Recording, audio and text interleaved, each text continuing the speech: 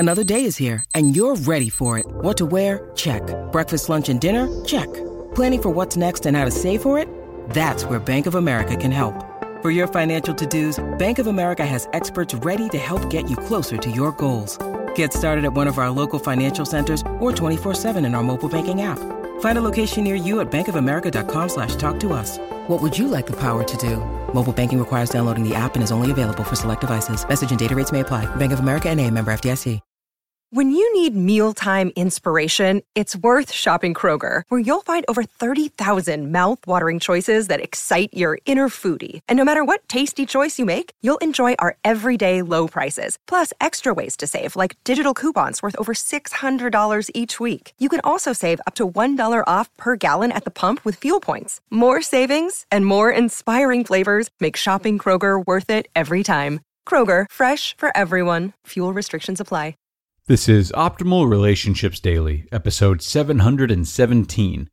Love is Not a Thing, Part 1, by Will Penny of BeBetterStupid.com. Hello, everybody, and welcome back to the show where I help you optimize your relationships. I am Greg Audino, and today we have Part 1 of an awesome post about the L word, we'll call it, by Will Penny of BeBetterStupid.com. Part 1 means there's a lot to sift through between today and tomorrow, so let's get right into it and start optimizing your life. Love is Not a Thing, Part 1, by Will Penny of BeBetterStupid.com. We hear about how important love is all the time, and how we need it in so many ways. All you need is love. You have to love yourself before you can love someone else. You are committing with these vows to love this person until the day you die. You must love your child unconditionally. Choose love, not fear.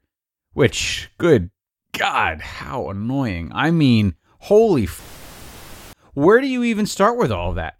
How do you just cram the feeling of love into your brain more? How do you manifest those feelings chemicals in your skull? What an absolutely exhausting fucking chore. The struggle to do this leads to a lot of thoughts like, I'm currently feeling that my husband is a lazy sack of garbage. Am I failing at my marriage vows? People say you have to love yourself before you can love other people, but I generally feel indifferent about myself. I don't want to be single. How do I feel more love for myself? Am I a bad person because I mostly think my goth daughter is kind of a shithead? Aren't I supposed to love her no matter what? Are there actually people who love everybody? Am I an asshole because I don't? No, right? Let's back up, because we're off base here. Consider first that love comes in like a billion forms. The forms of love. Love is you listening to your aunt's boring story so that she has someone to talk at. It's a description of how you feel about curly fries, and it's even a place that sometimes you get to be in. This love place is a magical land where some special person for you becomes superhuman. They become amazingly cute, funny, and insightful to you, even though everybody else on the planet looks at your boyfriend and is like, that guy? Really? Being in this loving place is the most incredible feeling we'll ever feel, so we assume that this love, the feeling of love, is what's really important. We assume that the feeling of love is what makes society function and what will save the world. We assume that the feeling of love is what John Lennon was singing about. And maybe it was. I don't know. I didn't know the guy. But if it was what he was singing about, the dude was wrong. Feeling love feels nice, and it's great motivation, but it's not why love really matters. It's not why all you need is love. Your feelings of love aren't the love that keeps families together, that connects you with strangers and allows you to feel good about yourself. It's not the most important part of making this earth more tolerable. That love, that indispensable, all-important, you need this to function in all areas of life love, is love as an action. To sum it up with John Mayer lyrics, love ain't a thing. Love is a verb. So the good news is, you don't actually have to feel any more love than you already do, which is nice, because you had zero control over that. And how can you possibly feel love for people like bigots, criminals, and Instagram influencers? The love you feel is, in the big picture, pretty irrelevant.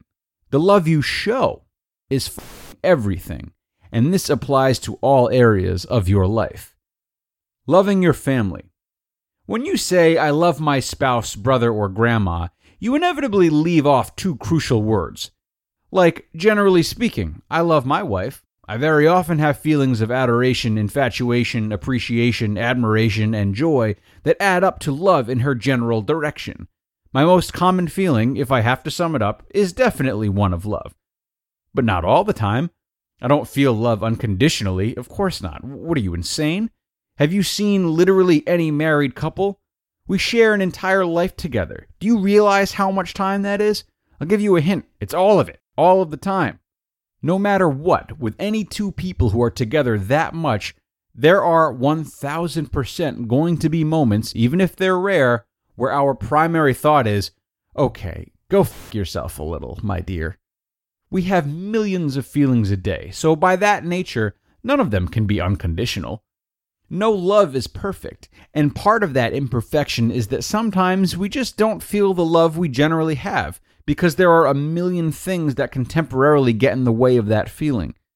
Sometimes the other person is annoying, and love feelings just aren't blasting through our brains. Sometimes you're really focused on this slice of pizza to the point where I love my husband isn't currently in your consciousness.